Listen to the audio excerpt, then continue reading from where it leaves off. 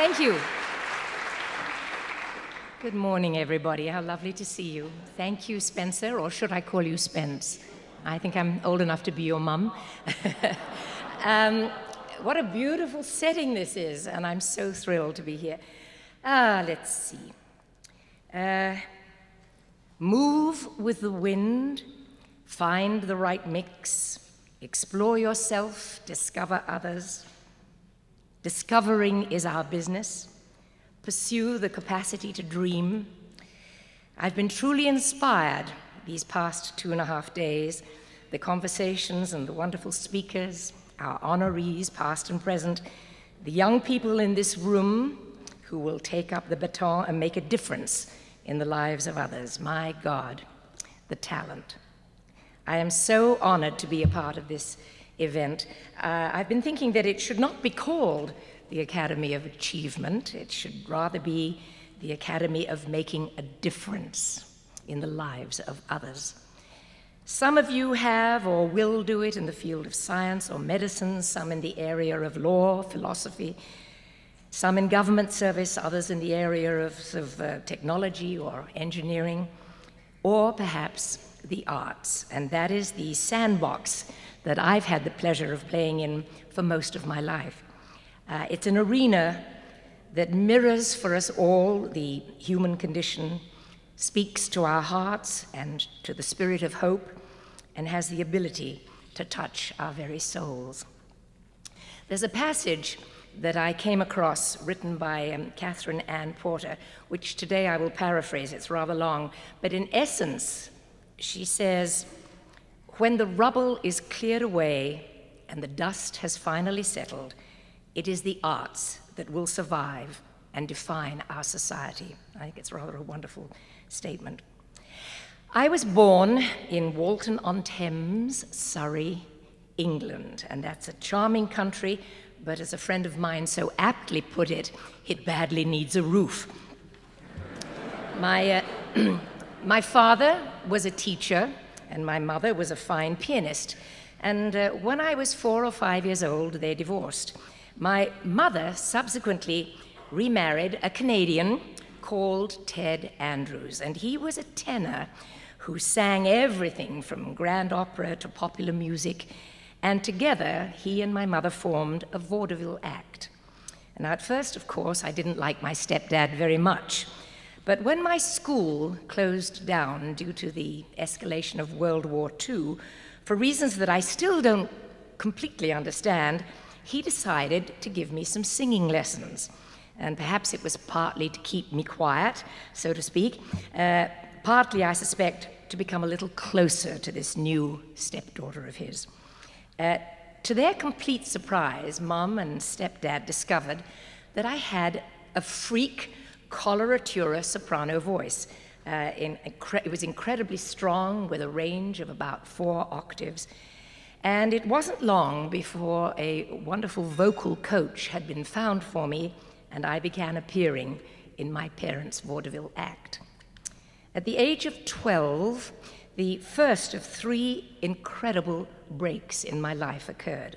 I made my solo debut on a London stage, and because of that unusual voice, I was an overnight success. And during my teens, I guess I traveled the length and breadth of England several times, playing in the music halls, belting out my own versions of the operatic arias. Formal education, alas, was impossible, and a tutor was hired to travel with me for a while. I guess I was receiving an education of sorts, albeit not an academic one. I was, however, learning to cope with every kind of theater situation, audiences, drunks in the balcony on Saturday nights, second house, the small pit orchestras, the landladies, good and bad, and I could do a book on the railway stations and the trains that never ran on time. At the age of 18, the second miraculous break in my life occurred when I was asked to go to Broadway in a British musical called The Boyfriend. And a year after that came the offer to appear in the wondrous My Fair Lady. Now, at that point, my performing career nearly came to a screeching halt. I had never done a dramatic role before, and George Bernard Shaw's Eliza Doolittle is one of the loveliest roles that a girl could hope to have, but it's also one of the most difficult and most taxing. And at the beginning of rehearsals, I'm afraid I was hopelessly out of my depth.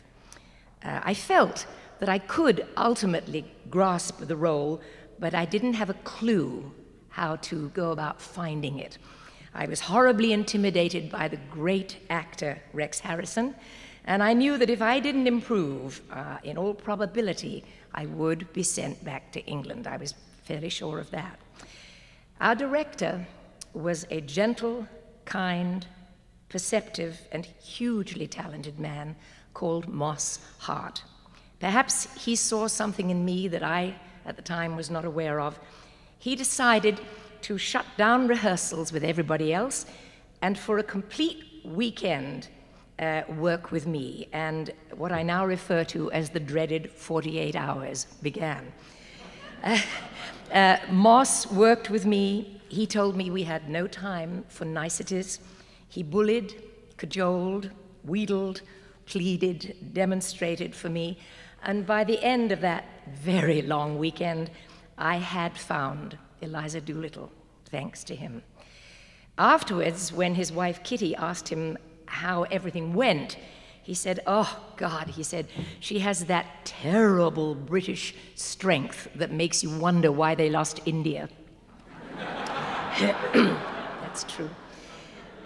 I performed in My Fair Lady for 3.5 years in total. That's 2 years on Broadway and 18 months in London.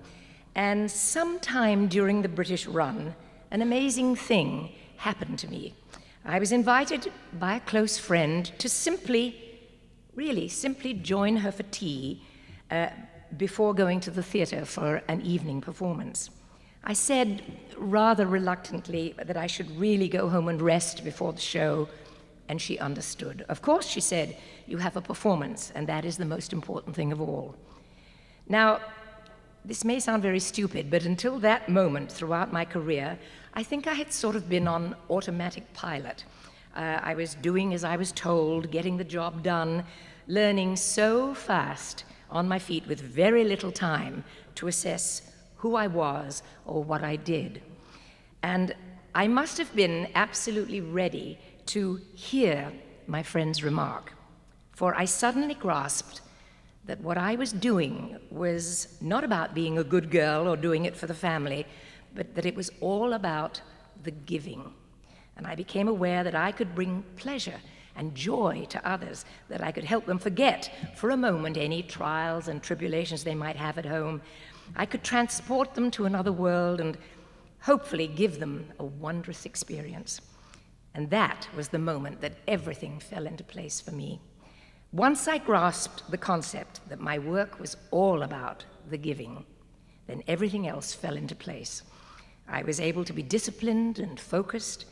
That defining moment has influenced every choice that I have made since, I believe, and it has taken me to places that I never dreamed about when I was simply a 12-year-old with a freak 4-octave voice.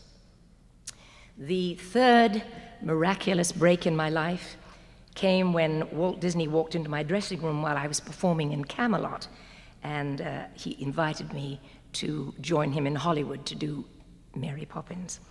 Now, everybody in this room I know and have seen has been blessed with a great gift. I beg you to honor and respect your talent. Listen and learn, retain humility, and remain open to the ideas of others. Remember, it is the giving and the loving that sets you apart and on the path of true joy and fulfillment, and it will be, I assure you, returned to you tenfold. I wish you the best that life has to offer, and may you go out and continue to make a difference. Thank you very much.